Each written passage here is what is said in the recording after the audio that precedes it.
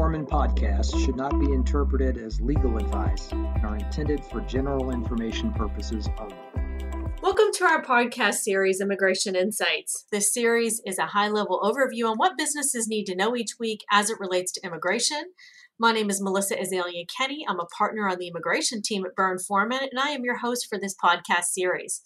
I've been working in the immigration arena for more than 20 years in a wide variety of industries, including manufacturing, healthcare, and education. And today I look forward to talking with you about the H-1B visa program and some alternatives for employers if your particular H-1B case was not selected for the fiscal year 2022 cap. So let me start just by explaining that. The H-1B visa is a non-immigrant visa that allows a U.S. employer to hire a foreign worker in what we call a specialty occupation position. So typically a specialty occupation would be a job that requires at least a bachelor's degree in a specific field or higher. Normally it would be a position that would have require theoretical and practical application of highly specialized knowledge. A good example would be an engineer or a researcher or perhaps a faculty member or a teacher. So the cap relates to a congressionally mandated maximum number of H-1Bs issued each year.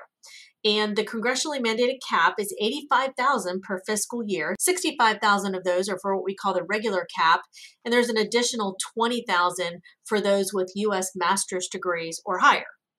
So in late March, there was a cap filing period, and employers submitted hundreds of thousands of petitions seeking to obtain one of these H-1B slots for particular employees.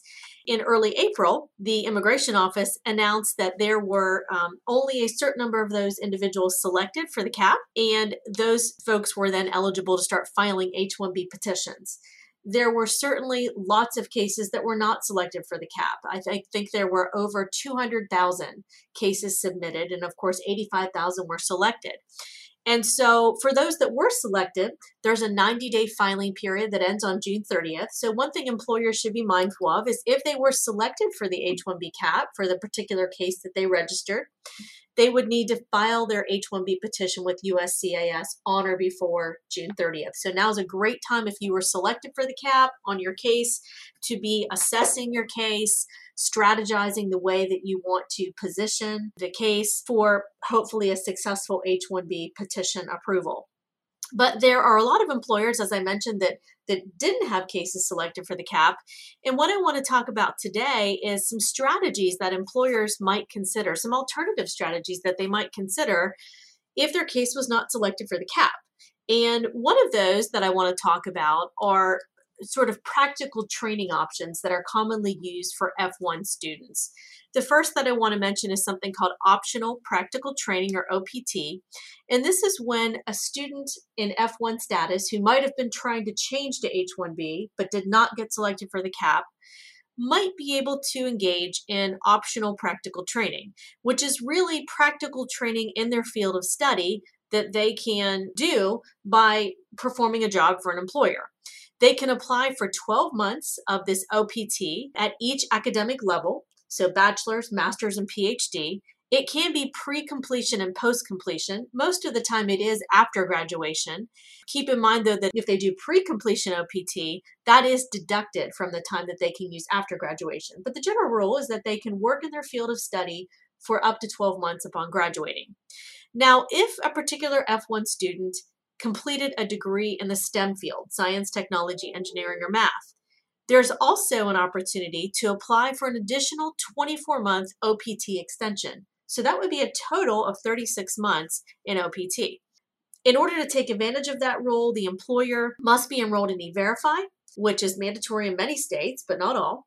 And it's also important to remember that if the employee files an OPT extension and they're waiting for that to be approved, there is a 100-day automatic extension of their work authorization. So while that application is pending, they can still continue to work for the employer.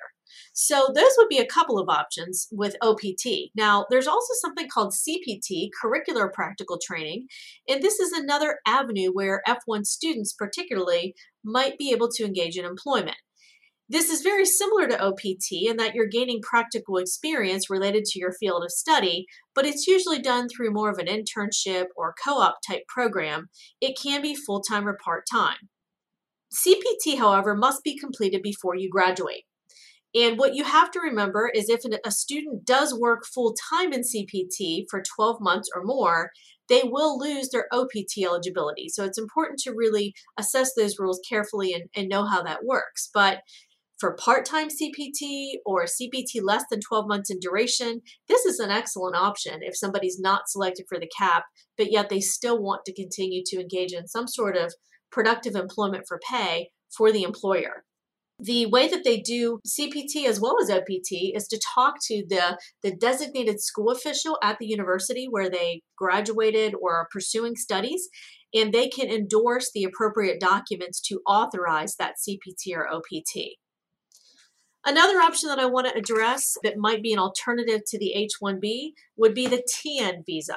This is a visa that's used for Canadian and Mexican citizens performing professional occupations. There's a list of 63 occupations on the TN schedule.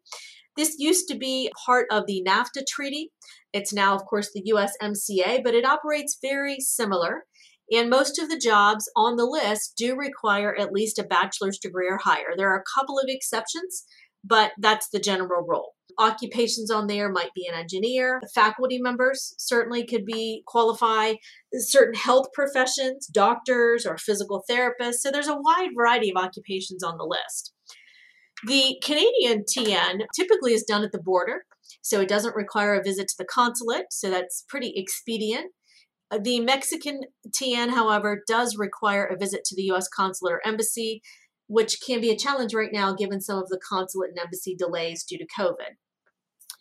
The TN, if granted, is valid up to a 3-year period, but it can be renewed indefinitely. So it's a very good option if you have a Canadian or Mexican citizen fulfilling a professional occupation.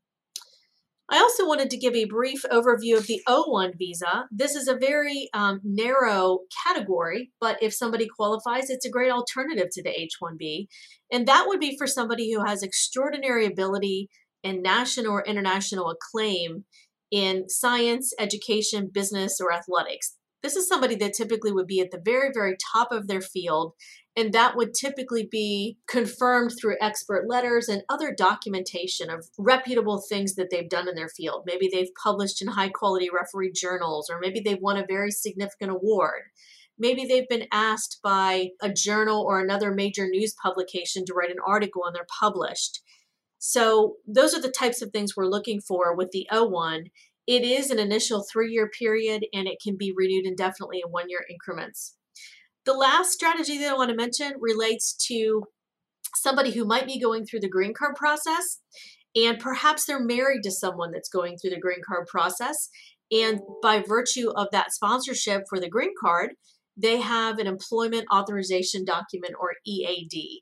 So this might be, like I said, somebody going through the green card process. It also could be a spouse of an L1 visa holder who are eligible to obtain the EAD. It also could be a spouse of an H1B visa holder if that person also has an approved I-140. So there's, some different rules with it, but as a general rule, the spouse may be able to work and obtain this EAD, which would allow them to engage in productive employment for an employer as an alternative to the H-1B if they had applied.